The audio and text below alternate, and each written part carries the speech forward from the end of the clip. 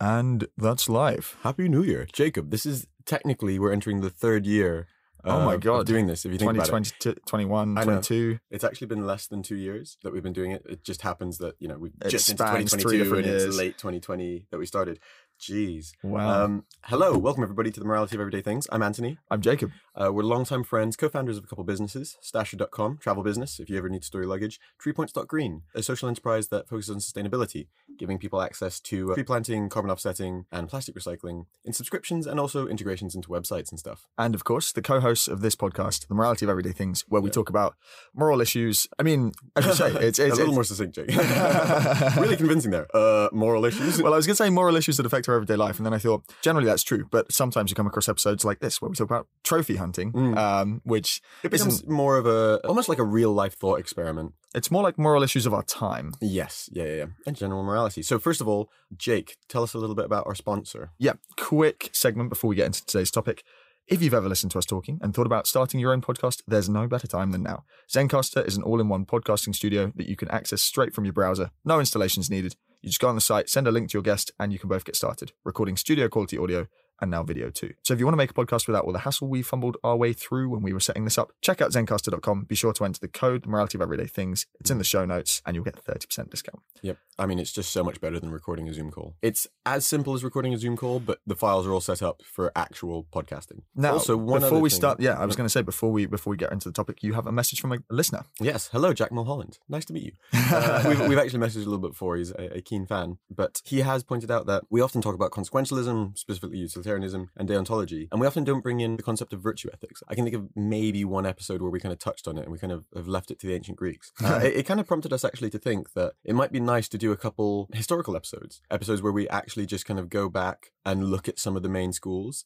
Obviously, we'll spend a lot of time on the biggest ones, but look a little bit at the history of virtue ethics, and also any other kind of relevant schools of thought that we actually may have not touched upon at all. Yeah, like maybe moral nihilism is worth at least 5 minutes time. Also, one little shout out, and we're chatting to the host about doing a collab episode, but just something that I've really been enjoying recently. Good in Theory, a podcast by a ex-political philosophy professor and current journalist. He talks through the entirety of Plato's Republic, which I personally really enjoyed. Great episode also on Francis Fukuyama's End of History. Really recommend those. Sounds like he takes on big texts and breaks them down in ways that means you can kind of listen to it. But did you read his blurb? Because that's literally it. But in a more like enjoyable fashion than just like an audiobook version. Of, I have literally the End of History. I mean, I had a lot of time with my family. I've binged all of those while I was walking around. Let's get into it. Today's episode is actually brought to us by an ex-colleague and friend, Jamie Von Johnson, who's currently studying sustainability, some sort of sustainability masters at Imperial College. Some sort of. Yeah, I don't know the exact title.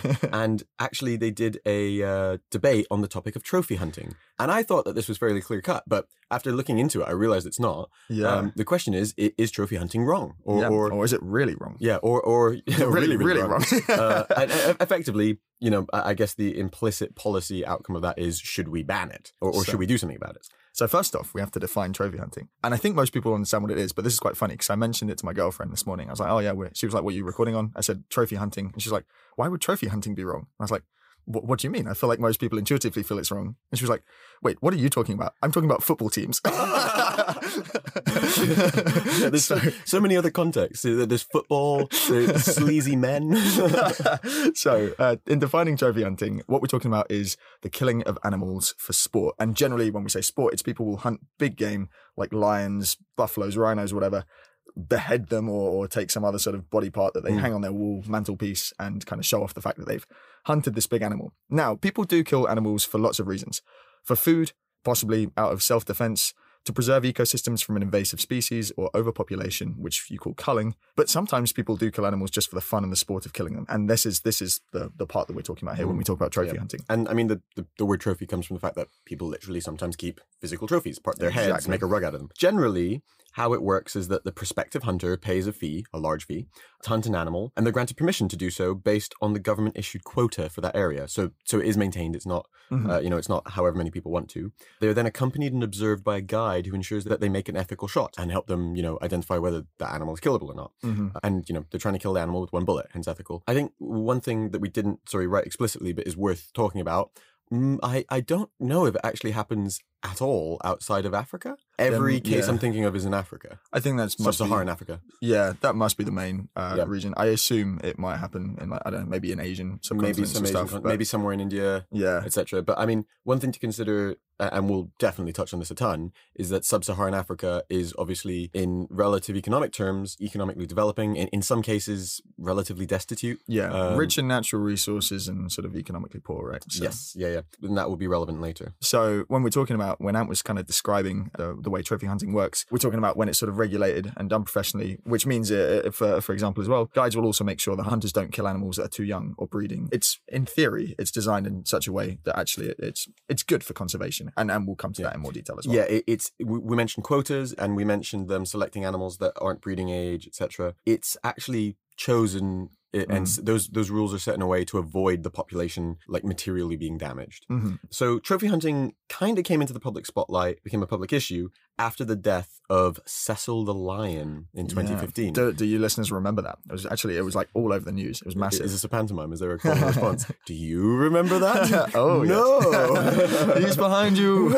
And I think more recently as well, wasn't there like Donald Trump Jr. or people in the Trump White House got some crap for it? Anyway, but it became big in 2015. I remember that story. An American dentist, Walter J. Palmer. Is he a modern American dentist or like a politician in the 1800s? That's me, Walter J. Palmer, running for president. Shot Cecil the lion. That's a fun sentence. Walter J. Palmer shot Cecil the lion. That could be the beginning of like a children's poem. With an arrow on a recreational hunt. What a douche. Why an arrow? Yeah, that seems a little bit like, I don't know.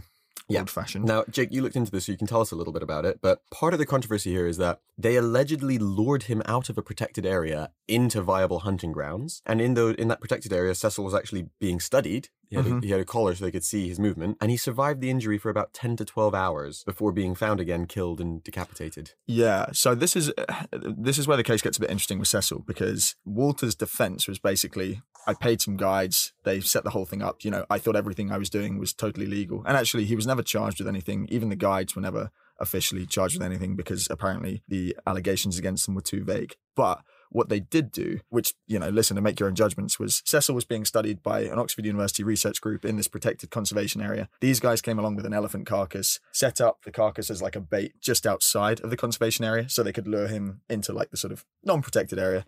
Shot him with the arrow. The wound wasn't fatal, like Ant said. So basically, and I think this is what particularly sparked outrage, apart from the fact he was being studied, and I mean, they named him, so he was obviously a somewhat loved lion. He then suffered for like 10 to 12 hours, kind of like walking around with this arrow in him until they finally found him, killed him. And then what's a bit more dodgy is they decapitated him, took his head, took the collar as well, and dumped it like miles away, I guess to kind of throw off the fact that they realized he was GPS tracked. They probably at that point realized they'd really messed up. But it was at this point he realized. Yeah, so the disastrous hunt really brought the issue of trophy hunting back into the public eye in the West. Sparked a lot of anti-trophy hunting outspeaking by both regular people and celebrities. And, rule of thumb, when celebrities start posting about stuff, I just hate it. It was like the whole lockdown thing where it's like, we're all in this together. Said from your huge mansion. Yeah. Not actually doing anything to help. Sorry, carry on. No, I watched the Jimmy Kimmel video on this actually, because I remember that was one that kind of really helped blow the whole thing up. I think and trophy hunting. Yeah, well, he got quite emotional about the Cecil thing, but he was also quite funny, to be fair, because he was sort of like, he was saying, he was like, oh, I hope it's not an American who's done this. Like initially there were rumors it was a Spanish guy, and then he was like, no, it was one of us. And then he looks back at Walter Palmer's history, and Palmer actually is like, he's done loads of hunts. He's hunted bears. He was convicted of hunting a bear and lying about where he hunted it, because again, he'd done it in like a sort of in the wrong area before the Cecil case blew up. But then Kimmel was kind of like, but what is it that drives you to do this? I mean, how badly do you struggle to get an erection? But yeah, so that whole thing, like you say, loads of celebrities got involved. It all became massive. And this was, I guess, at a point where social media was really helping to amplify things. I wouldn't say it's one of the first big social media outrage cases, because loads of stuff 2015, really? It's a bit late. Yeah, stuff been happening before. But this was one that really captured global imagination. And when you talk about the morality of trophy hunting, I think it's interesting that there's a bit of a parallel with the whole veganism argument. People who go vegan often argue that the benefits of food that we get from the killing of animals just isn't worth the suffering, since it is possible, if in some cases more expensive and arguably less tasty, to sustain yourself. To sustain yourself healthily without eating animal products. So it's a hot debate by comparison, though, because with trophy hunting, most people are kind of in agreement. Yeah, because I think, as you say, like people can kind of get their heads around you kill animals for food. There's like a trade-off of benefits that vegans aren't happy with, but people who eat meat, I guess, get comfortable with. Yeah, right? There's kind of a comfortable sort of like, it kind of is a necessity. People are happy justifying themselves. I do need to eat meat. Yeah, and I don't mean this as a severe justification, but like I know in my own case, I have reduced my meat intake and I avoid particularly high carbon footprint meats like beef, but I'm quite a avid fitness goer and I like to eat my macros rather than drink them. So it can be quite hard to it's an efficient source of protein. It's a really efficient source. It's really hard to find a not highly processed, tasty equivalent for a chicken breast. Yeah. Which is just almost all protein. Yeah. But as you say, by comparison, most people would consider killing a living being just for fun. Yeah. Just to display its parts as like trophies. Really, it's kind of like pointless cruelty. Yeah, right? it really pushes to the limit the kind of like you don't need this to do isn't it. Really necessary. Yeah, that's right? the thing. Like vegan, like eating meat. There's we kind of are. Maybe it's wrong. Maybe it's just something that's so heavily socialized that we tell ourselves that it's necessary, or maybe we're just being lazy. But this is really like you're not asking me to swap a patty at the supermarket and suck up the fact that maybe I don't like the taste as much. You're asking me to not fly across the globe, pay $100,000 and shoot something. Yeah, exactly. Which seems much more reasonable. It's important at this point, some nuance, not to confuse trophy hunting with poaching. So, like we've said, trophy hunting is an activity performed by either individuals, small groups. The goal is to hunt an animal, kill it, take it or part of it back home. You pay large sums of money to do so, but it's this kind of regulated sport. Well, except in the case of Cecil, it's regulated when it's like done professionally. Poaching, by contrast, basically people who hunt multiple animals, they sell their body parts. Instead of providing funds for the hunt, they hunt for the funds. So they're basically leeching off the biome and the local community because they're killing animals that they don't have a right to kill and they're selling their parts on. Yeah. Poaching is like explicitly illegal. Trophy hunting is kind of like regulated and officially legal in some African countries. Yeah. I mean, it's effectively the difference between buying a service and stealing a service, or buying a natural resource and stealing a natural resource. Yeah, I think that's a good distinction. Yep. It's also important to mention that these are not the only direct human threats to this exotic life. Weird question. The term exotic is the term exotic. I didn't realize until I said it, and a lot of this debate that we're going to talk about is about how our ideals are a little too Western centric and maybe detached from where this is even actually happening and understanding their problems locally. Like the term exotic must be a relative term. Well, right? it's relative, but do people in Africa talk about pigeons in London as exotic animals? Like it's funny how it has an implied kind of like across the world, or like Western superiority. Like this is normal, and that's weird. Yeah, I can see that. I do. Yeah. Are there any sort of? Yeah, you can't imagine them talking about like exotic house cats or. Yeah, exactly. Like, there's the main thing is that it only goes one way. Yeah. The Western world talks about exotic animals in other countries. Other countries don't talk about exotic animals in the Western world. To be fair, you talk about exotic creatures in like North America because they have grizzly bears and stuff like that. No, you don't call those exotic. Do you reckon? I reckon Australians might. I don't think so. It might be a good time. Any Australian listeners? Yeah. Anyway, okay.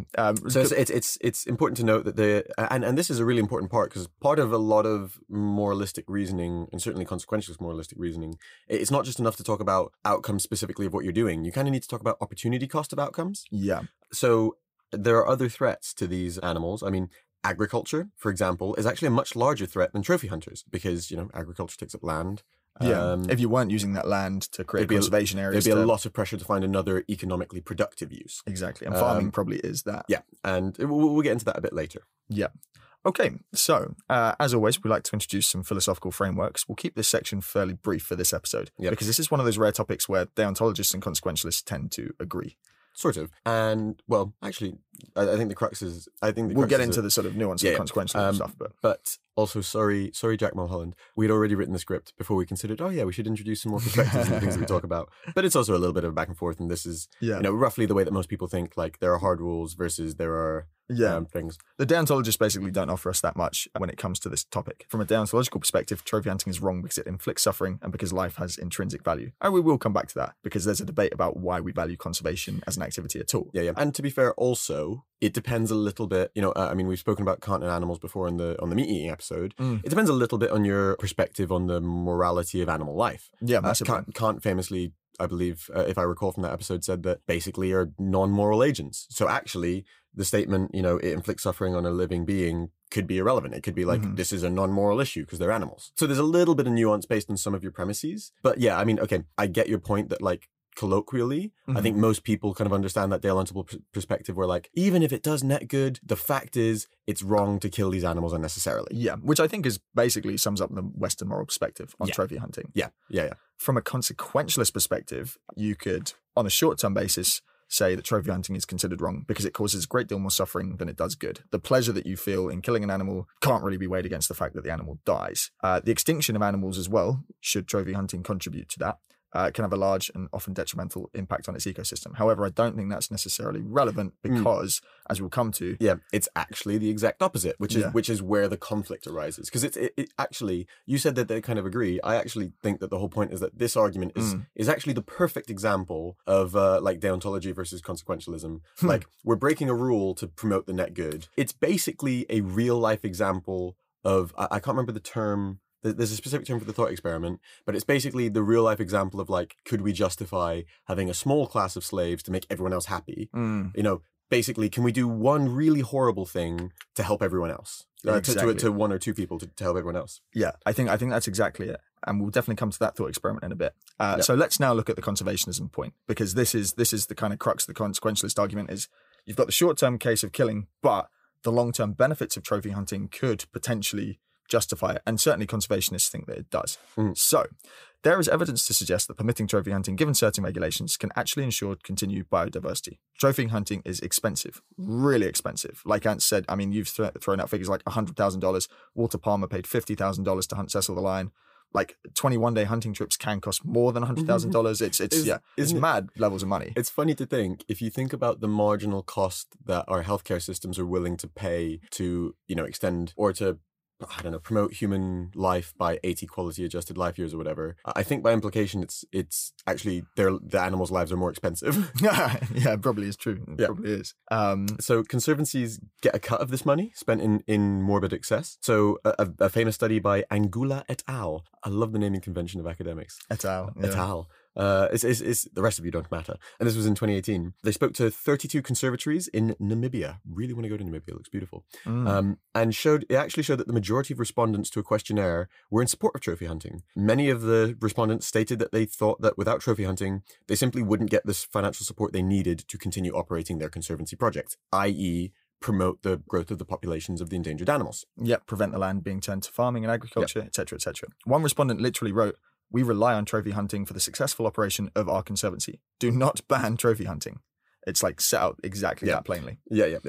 So ironically, the process of hunting endangered species for sport may be working to fight the protection and proliferation of these same endangered species. Yeah, and I guess it's not even really ironic. It sounds ironic from our perspective, but that's by design, right? That's the way it works. So beyond dedicated conservancies, there are also large swathes of land that act as preserves, keeping out both poaching and other human encroachments, which are a much greater threat than the animals. Really, poaching is the thing that's going to drive animals extinct more than, say, trophy hunting, because poachers kill as many animals as they can get their hands on, often in unsustainable amounts. They have no sort of regard for the sort of breeding habits, etc., and they destroy habitats to fill like human needs. So, question, just to clarify for me, I wasn't clear. What's the difference between a conservancy and a preserve? I wish I could tell you. I get an idea. Conservancies actively try to promote. Right. Okay. So conservancy is where they're like trying to breed the animals, and they'll have like dedicated areas that are like it's just like a nature land. reserve. Or right. Okay. Right. So for context, a conservancy is where there's like literally not zookeepers. It's not the right word, but you know what I mean. Like animal handlers. Yeah. You get what I mean. Who are there like taking care of them, vets, you know, making sure they're well, trying to encourage them, you know, showing them rhino porn or whatever it is that gets them going. And preserves are just protected land, which I would guess based on the little map that I saw of Cecil the lion, probably largely sits around conservancies to kind of like insulate them. Like to sort of pad them. Yes, got it. Okay. So these preserves are actually maintained by the money made from trophy hunters, who spend a lot of money to travel, stay, have access to land, and keep the animal after the hunt. So as we were saying, trophy hunting is a really viable source of income, but only when the animals being hunted are still around. So this means there's an economic incentive to preserve them, and that's why trophy hunting actually tends to work, because you can't that's why you have quotas, right? Yeah. Otherwise, yeah. And I mean, a really good example, you have to take our word that there's a causal link, because obviously correlation is not causation. Well, it's not all the time, but sometimes it is. Sorry, correlation is not causation, but sometimes there is a causal link that explains the correlation. You can tell that we studied economics, right? And a long time ago. Yeah. The southern white rhino, for example, was reduced to a population of about 100 in Namibia. And since trophy hunting started in 1982, the population has increased dramatically to nearly 1,000. Like I'm saying, there may be other factors that contribute to that. But I think the incentives are clear. Yeah, right? the incentives are clear. And we've taken that as a high-level stat, like take our word for it, that like that is largely caused by the ability to run these conservancies funded by a small amount of trophy hunting. Exactly. Now, Ant mentioned opportunity costs before. Fundamentally, land needs to be used. Nobody's going to turn their nose up at land. You capitalist. Look at you. You're too bought into the consumerist and if it's not productive, it doesn't exist. Well, let's put it another way. Land is going to be used. So the question is there a way to use the land that will prevent the local wildlife from going extinct, but that's less objectionable than trophy hunting, and that there's enough profit motive? That makes me sound capitalist again. Yeah. But can you align incentives in a way that makes that viable? This is the thing that I was talking about with like kind of an imperialistic or a morally imperialistic mindset from the West to the rest of the world. We're talking about people who are, like I said, relatively economically destitute. It's very hard to tell those people, you don't get to use this land to feed yourselves because we care about preserving a white rhino. Yeah, right. Unless there's some reason for them to do that. Yeah, unless there's some other viable way of running that land. So farming you mentioned is one of the things, but the other one might be tourism, and we'll come to that. But yeah, farming is a pretty great use of land. It provides a stable food supply, stable income. To farm, though, you need to alter and control the environment, which makes it pretty difficult, if not impossible, for wildlife to coexist with it. Yeah, you can't have lions just roaming around a cattle ranch. Not a successful cattle ranch anyway. It would be a pretty bad cattle ranch, right? Very happy lions, though. And there are people who argue that tourism fits a similar niche to trophy hunting. I mean, if you think about it, trophy hunting is effectively, I don't know how much of it is domestic, but it's a subset of tourism, right? It's a type of tourism. But wider tourism has some drawbacks. You need a lot more tourists than hunters, because tourists typically will pay less than 50 to 100,000 to make the same amount of money. And you would not be able to charge basically the high fees that are associated with that specific act, the killing. Yeah, you'd also need a lot more area to be touristy or hospitable.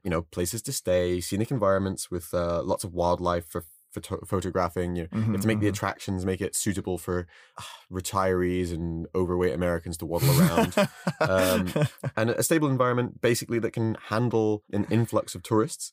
And many of the places that are currently used for trophy hunting just don't have these, or actually the creation of these things would take up a lot of land that is being used for conservancy. Yeah, trophy hunting in these terms just sounds economically like the most efficient, or the marginal benefits of trophy hunting in terms of the costs, right? Yeah. It's very profitable. Yeah. I think one thing also that, we shouldn't necessarily take to be the case from people who are saying that they are pro trophy hunting. To say that you're pro trophy hunting isn't to say that you see it as the ultimate way to use that, or the best, the theoretically forever best way to use land. You could argue that maybe in some cases they just see it as the current best use of land to provide value whilst also ensuring conservation of local fauna. Yeah, because in theory, if those communities became sort of wealthy enough, they wouldn't need to provide trophy hunting. You could just turn them into preserves. So it's kind of a means to an end. Yep. One thing I'd put in the notes actually, and it's just relevant because we work in carbon offsetting and tree planting and stuff with our social enterprise. One use of land that we're seeing more and more in developing countries is actually conservation of flora rather than fauna, specifically for the purposes of maintaining carbon absorption and carbon sinks. Maybe there's some sort of viable thing there where like you just, you could preserve plots of land and keep them wild just to avoid loss of the natural plants and animals and stuff that are keeping it absorbing that carbon. Or I mean, the problem, or the alternative is that you actively plant trees there, but that also kind of changes it. Maybe makes it less hospitable. I mean, it's a good biome for a lot of animals, like, insects and smaller animals, like the tree planted areas, as long as you're using indigenous species, but not great for rhinos or lions. And I don't think many trees grow in the middle of like, a savanna. Yeah, no, exactly. Ultimately, what you're pointing at is there are alternative use of land to trophy hunting, but trophy hunting could be a great way to accelerate towards that end. Yes, yeah, like the current viable alternatives actually are not great for the animals either. Most realistically, farming. Yeah. Let's talk about the cultural divide. So, for the most part, the moral outrage surrounding trophy hunting comes from Western communities like the UK and the US, both of which are moving in the direction of banning the transporting of trophy hunted animals. However, the issue of trophy hunting is actually most relevant elsewhere. Like we've discussed, it mostly takes place in African nations, which are rich with exotic megafauna and dangerous predators. So there is a case to be made that people in the West getting outraged at trophy hunting are kind of, they're misguided and uninformed of its benefits. They see the kind of like gore of an animal being hunted and they're like, wow, big cuddly lion, that's really like nasty. But they're kind of wading into an issue that's not really relevant to them. What do you reckon? Or perhaps that they kind of miss the context to understand. Sure. I think that's fair. So, like a little bit of context. My mum is originally from Eastern Europe, and I think it's interesting. I'm not relating Eastern Europe to Africa, but even in that context, I can't think of a specific example. But like certain moral issues, I think it's funny seeing the kind of moral perspective difference between people who have who are in more like dire economic situations and the kind of decisions they have animals and what's an example? Okay, meat eating. I was going to say because they keep like they keep animals and they kill them, right? And and they're not squeamish about that. No, and they're not squeamish about it, and it's not. It's it would almost be ridiculous to tell someone who's earning £250 a month, like, oh, I can't believe you're keeping chickens. That's so immoral. Like, you should just be eating vegan or whatever. And it's kind of understanding, like, you know what? Sometimes we kind of forget that we live in a world where so many of our needs are met. Yeah, that we can start to think about those kind of things. And don't get me wrong, that's a great thing, right? But you need to remember appreciating the relative privilege. Yeah, you need to appreciate that. So, I mean, another really good example is, nonviolence, for example, right? Like, what happens when you live in a society where you're surrounded by violence, right? Do you need to be like do you need to take the high road and turn the other cheek, or do you need to defend yourself? You only have so many cheeks. I know. And I mean, like, I don't know. I can't give a specific example of that, but like, I think you get my point that like sometimes necessity overrides ideal morality. Yeah, and I think what makes this case is so there was an open letter signed by representatives of several African nations, including Botswana, Namibia, Zimbabwe, which I think have all legalized trophy hunting and more. And they argue that Western celebrities speaking out against trophy hunting, particularly after the Cecil case, are, quote, undermining their basic human right to sustainably use the natural resources on which their communities' livelihoods depend, end quote. So the letter goes on to say that wildlife is one of the few rich resources that the nations have, and that imposing worldviews and value systems from faraway places, amplified through your powerful, influential voices, results in disastrous policies that undermine our rights and conservation success. I forgot to put the quotes on that second bit, but I think you got where I was going with. Yeah, and this is actually going to bring us to the important point, which is around conservation more generally, right? Because I think one thing that's interesting is endangered, non-endangered. It's so interesting to see this in contrast to livestock, right?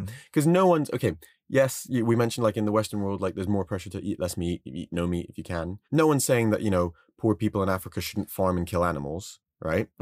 And yet when we move and we create this kind of mental model of livestock, right? Oh, but that's animals for killing. And then when we move into animals of two classes, or I guess they're kind of two subsets of the same class, non-livestock, and then particularly non-livestock who are endangered, suddenly we feel very, very differently about the idea of people killing them, even if it's like benefiting, local communities who are relatively destitute, right?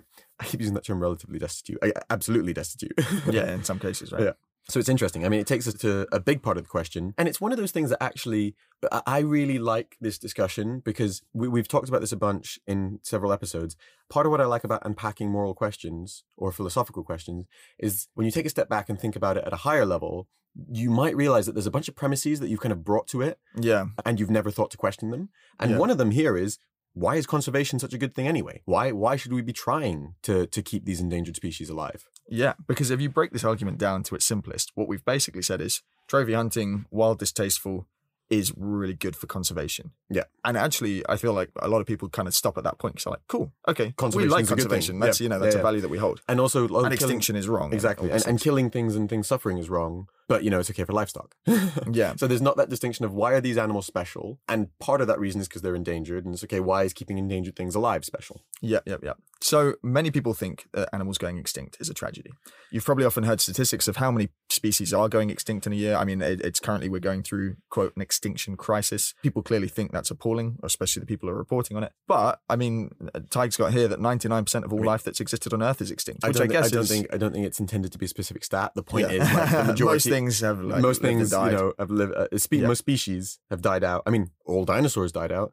Tons of species in between. Poor old dinos. Poor dinos. Like on a relative scale, the species that have become extinct specifically because of humans is actually relatively small. Yeah, It's a high proportion in the last however many decades, but However many, like, on the centuries, scale really, of the Earth, Yeah. like extinction is a natural process. it's a byproduct of natural selection. Is kind of what you're saying, right? Yeah. But some people argue that the aversion people feel towards extinction is kind of like nostalgia. So people don't care about the central rock rat going extinct. We didn't know about the central rock rat until Ty pointed it out to us earlier this week. Yeah, But but I obviously think people- it's literally the result of like endangered animals no one cares about. It's Yeah, like- yeah. Whereas people freak out about pandas going extinct. Like I can't imagine the social media outpouring if someone hunted a panda, for example. Like Yeah. that would be Mhm. that'd be mental. Yeah. So maybe the moral outrage people feel out of this is it's kind of just regular outrage. Yeah. But I mean, pandas are such a good example because you know what? Pandas are kind of crappy animals. Like they I've heard refuse. your opinion on this. Yeah, no, they refuse to have sex, so they refuse to procreate.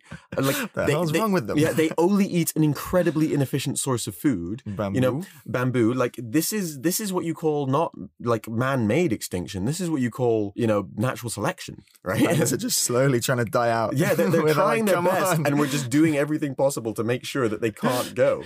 They're just trying to kind of slip off the mortal coil as a species. And I actually really like that. Like you said, it's like this aversion towards extinction is like a nostalgia. The thing that I find so funny is, we kind of use this like natural versus man-made. Right, which is so strange, right? Because actually, humans are part of nature.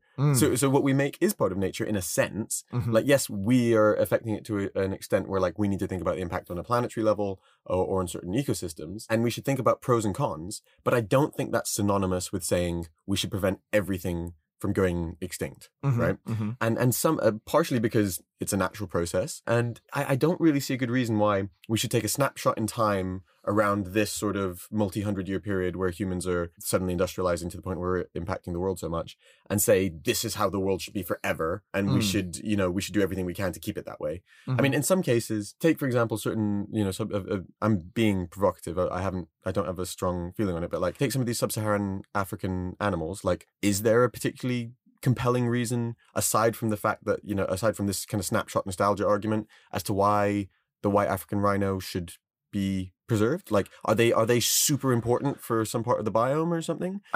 Or is it just a symbol? Well, I could give you two reasons. I was thinking about this, and I think The little birds who sit on their back.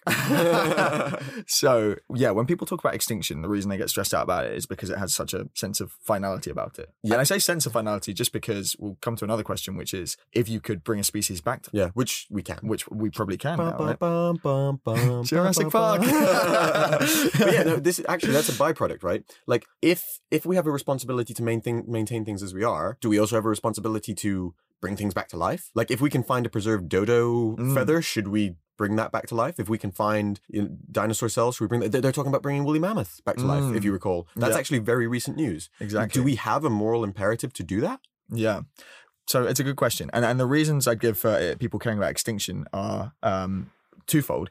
One, there's the sort of human-centric argument around conservation that basically says when an animal dies out, it has like knock-on effects on the biome that some So we is this- can is this predict and the- some we can't Is predict. this the unpredictable argument? Yeah, some we can and some we can't. The don't know, predictable but that's- ones, but that's- like it sort of changes the nature of environments. Okay, so it's unknown unknowns. I feel like that's a weak argument, right? Because you could say that about any novel activity, right? And it's not a good reason to never do anything. Should I take this other road home? Right? There are unknown unknowns, right? Like, No, but that's a bit different to like, should we let rhinos die out? And okay, fine, like, fine. But you get what I mean. Like, that wasn't a good example. But okay, should I try this new food? I could be allergic to it and it could kill me, right? But I mean, like, you kind of need to take the chance of that being the case in context of wider study. Like, I haven't studied the impact of the rhino on the biome, but like, do I actually think that the sub-Saharan African biome is going to collapse if rhinos disappear? Based on the fact that there are only 100 of them, probably not. There's 1,000 now. They've Yeah, built them yeah, back. But your point is taken. Like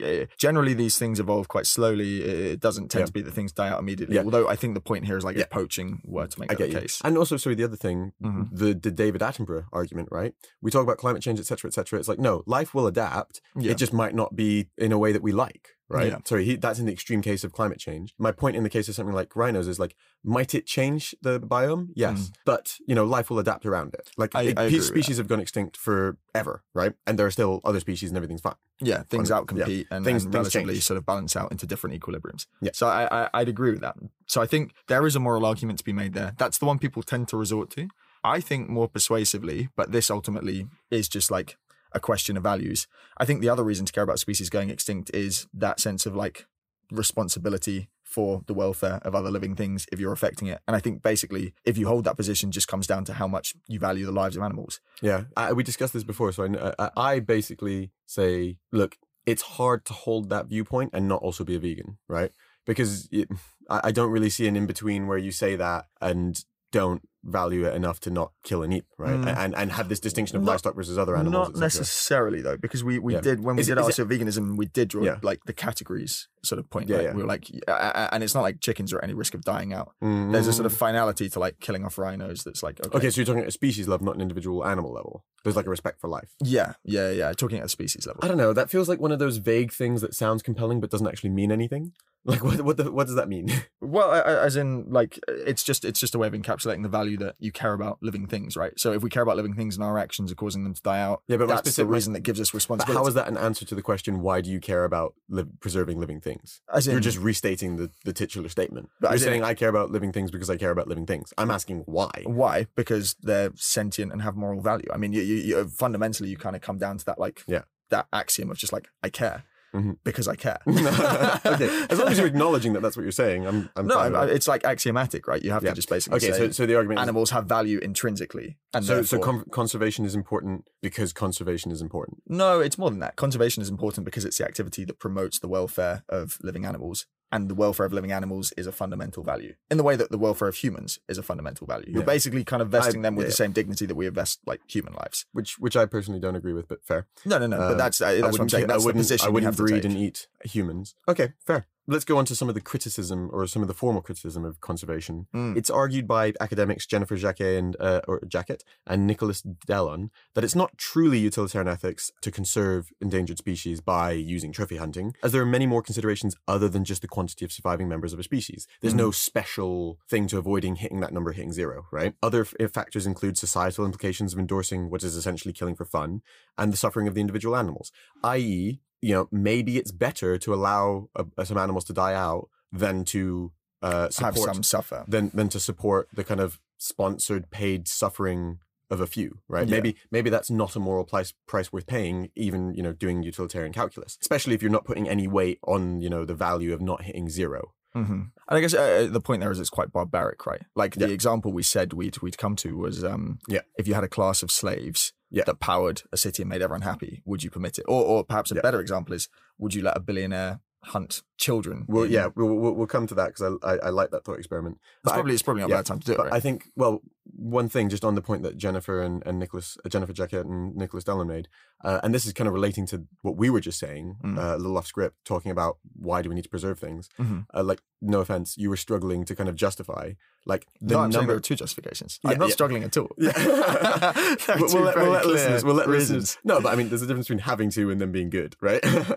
But from a utilitarian perspective, or from my own moral perspective, it's kind of like just saying that but this is the last one doesn't really change, or there's only a few left, doesn't really change the calculus of killing something for fun, right?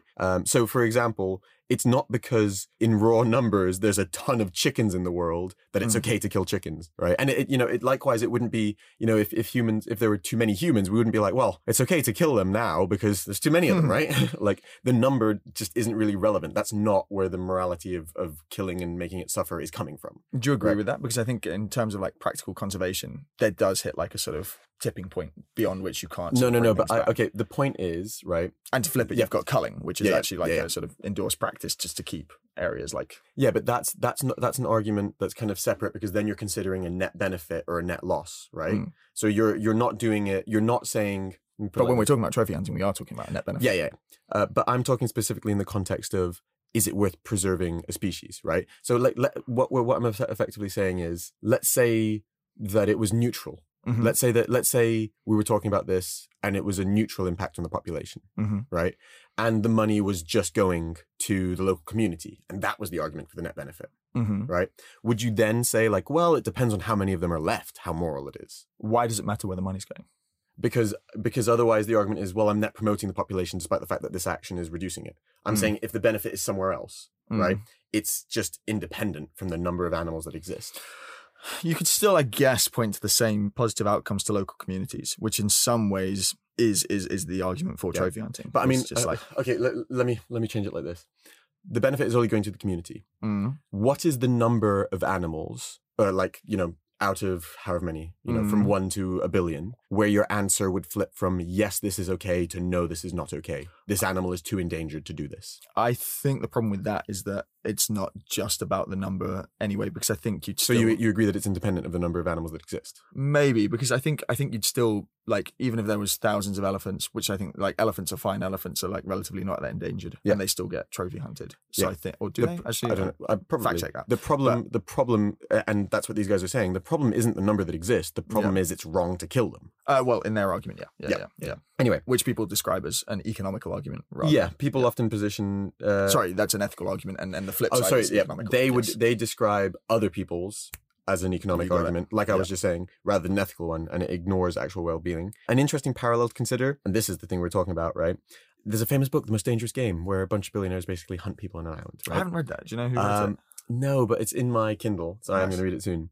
And if you imagine some rich lunatics were willing to spend immense sums of money to support communities in exchange for being allowed to hunt people occasionally, would we ever consider that ethical? Like, if it's kind of the Hunger Games, right? Yeah. I mean, like, if a billionaire was like, I'm going to run the Hunger Games, and yes, I will kill a couple people, but it will literally support the rest of their family forever, right?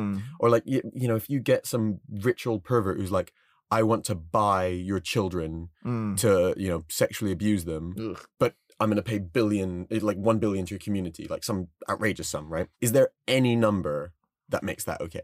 And it's really just an articulation of the small number of slaves to power a city. And the only thing that makes that different from trophy hunting is, I suppose, how much you value the difference between human and animal lives. Yeah. Right. Yeah. Which is, I mean, fundamentally, I think, there's an intuitive difference between humans and animals. Maybe it shouldn't be as distinct as it is, but that's why we kill and eat animals and don't kill and eat humans. I think one thing that's really interesting to kind of bring into this that helps articulate a way of thinking about it. I know that like Rawls's perspective on justice as fairness and a policy is only as fair as it impacts the worst off is more about political theory than individual moral actions.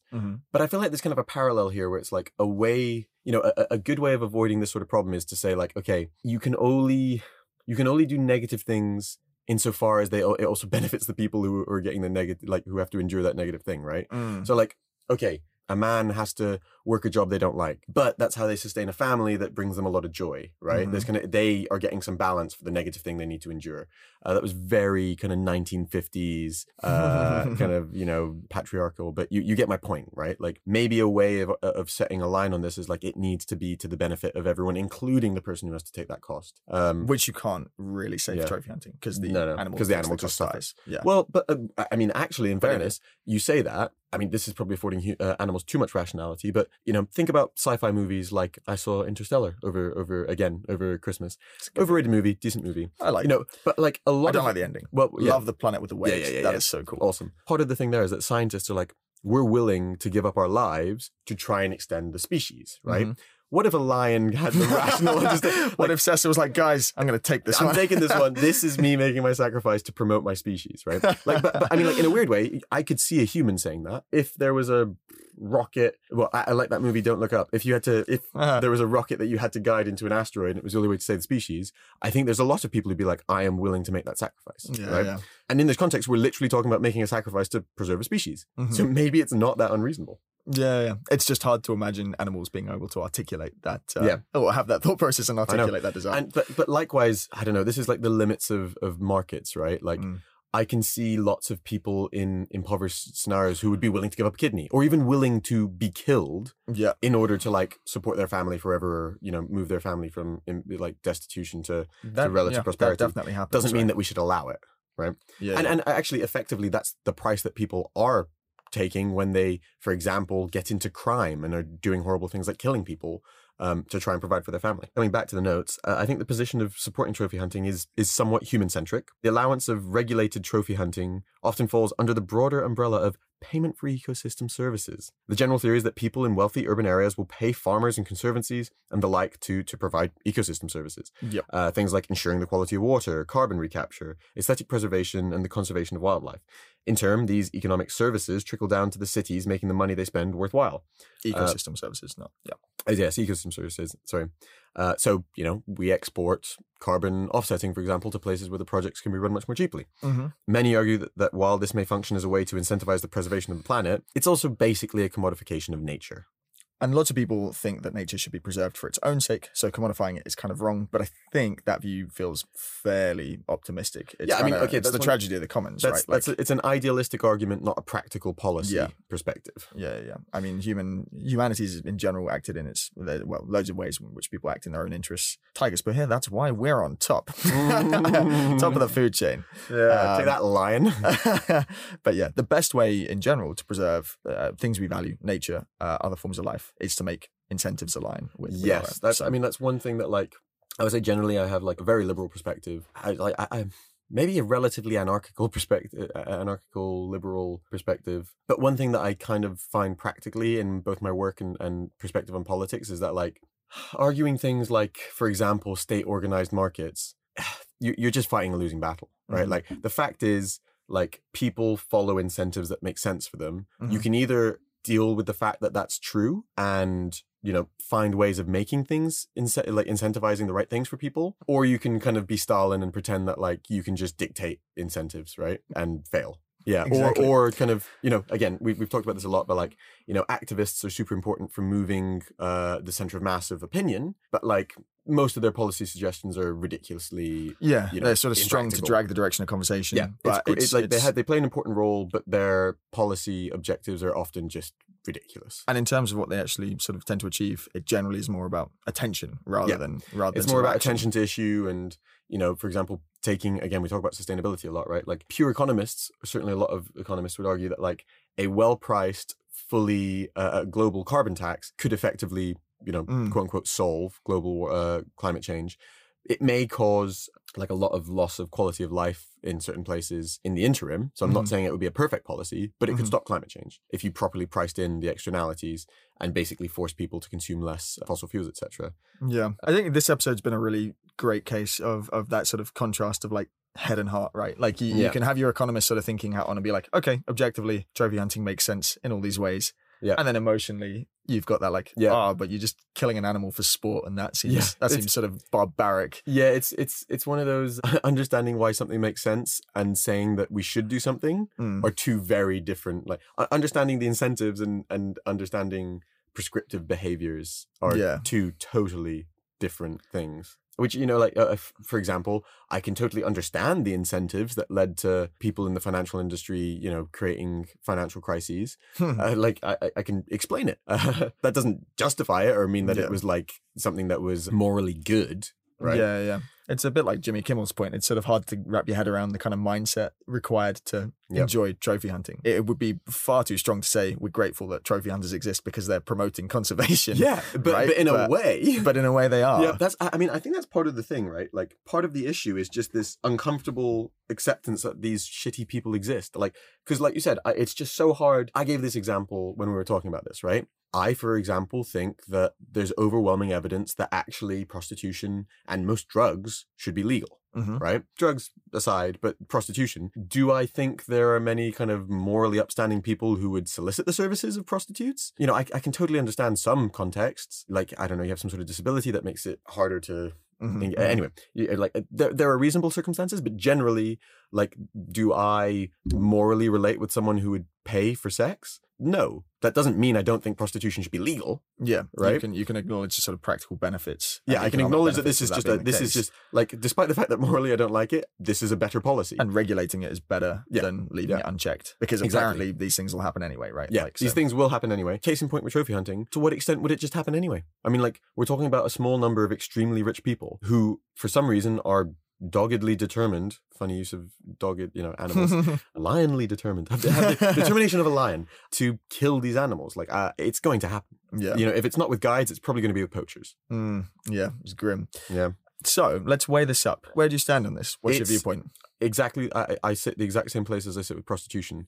It should be legal, but I struggle to describe the people who want to do it as anything other than morally reprehensible. Why do you think it should be legal, though? What's the sort of thing that Purely drives policy. Purely empirical policy outcomes. Like, it just works better, right? And I think actually this is something we talked about a ton with the lockdowns, for example. We're way too afraid generally to assess policy and see what's actually effective, right? Because the truth is, if we spent a lot of money in political capital and social capital, we're terrified to find out that it was wrong. And the other thing that we're terrified to do is make policies that we are, morally feel strong on and realize they don't work. Yeah. So, I mean, and there's a sort of emotional hook, right, is what you're saying. Yeah. We kind of come around to it. But for example, think about the 50s, 60s, 70s, for mothers who were terrified of their kids taking drugs, it's very hard to swallow the pill that, like, what, actually criminalizing it just doesn't actually work. Yeah. It feels morally incorrect, right? Despite the fact that actually, we should do policy that works. Yeah. And when you're talking about it working, so what's your stance on conservation? Because that was something that we debated. It clearly promotes conservation. It clearly promotes maintenance of these species. And the wild environments, and the wild which have their own benefits. Conservation, that's hard. I sit somewhere in between. I was kind of taking the devil's advocate side. Yeah. I do think that we are weirdly attached to it. I do think we kind of take this snapshot perspective. On the other hand, a lot of these are beautiful creatures that we're wiping off the earth. And if for no better reason than it's symbolic of like the struggle to like not destroy the planet, and people just like to see them and know that they exist. But I do think it's so morally arbitrary because there's so many animals we don't give a shit about. Yeah, I can see that. I feel like maybe that's the part where we differ, but I think in every other respect we have a similar opinion. I feel like you feel more strongly we should definitely. I think there's value in conserving species. Even the central rock rat, God bless it, makes the eastern rock rat look like shit. Don't get me started on the southern rock rat. And whether that's because you take the view that it's about preserving biomes, which I guess there's some benefits to because at least we're sort of familiar with models of how they currently work, or it's because you say animals sort of intrinsically have value, at least at a species level. We don't want to sort of wipe them out. I see value in that, but I think you're right. I mean, economically, this is clearly a policy that makes sense. My hope is that you can generate enough sort of wealth from this to build up more sustainable forms of promoting these conservancies and maybe and at some point they become little safari parks or whatever. And like, okay, that's also not great. It's not true nature, semi-nature for them, but like it's better than killing them. Yeah. Right, we do need to roll. Thank you for listening. Thank you to everyone who tunes in and supports the show. Thank you for leaving reviews. We love to read them.